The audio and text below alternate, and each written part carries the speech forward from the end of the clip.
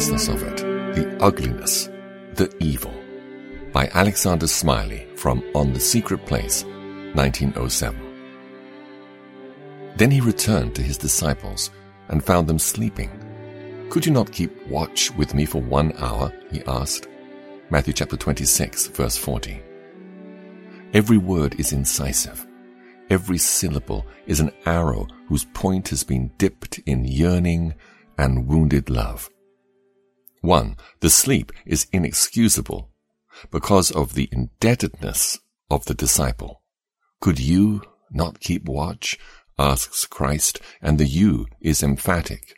"You who have heard my teachings, you who have witnessed my miracles, you who have known the allurement of my life, you whom I have crowned with my special favor, you who have sworn your fidelity so often and so recently. Such things he has done for me as well.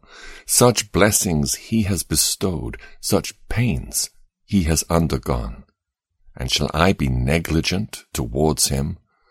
Ah, the thanklessness of it, the ugliness, the evil. 2. And the sleep is inexcusable. Because of the modesty of the Lord's demand, he asked, "Could you not keep watch?" Now let me lay the stress on the verb watch.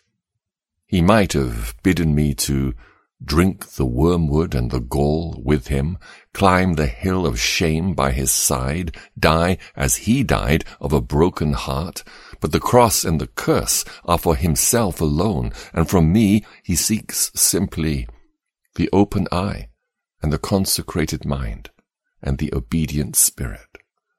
He does not call me to exile or prison or martyrdom, but to guard myself, to repel the advance of temptation, to cultivate holiness and obedience. It seems unpardonable that Christ's friend should deny him a gift so small. 3.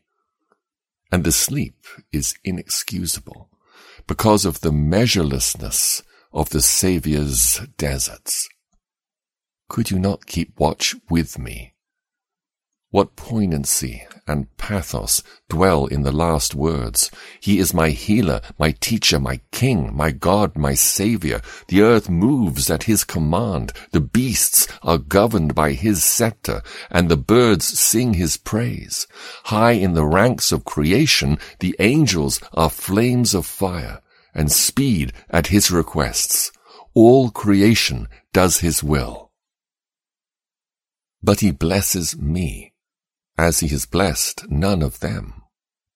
They do not know my motives to spend and be spent for him. To support me, he became man. To bless me with eternal glory, he emptied himself and was numbered with the transgressors. Shall I forget him? 4. And the sleep is inexcusable because of the brevity of the vigilance.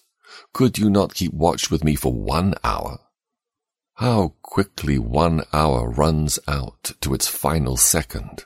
Many a night, from sunset to sunrise, he spent pleading for me, the morning star, finding him where the evening star had left him.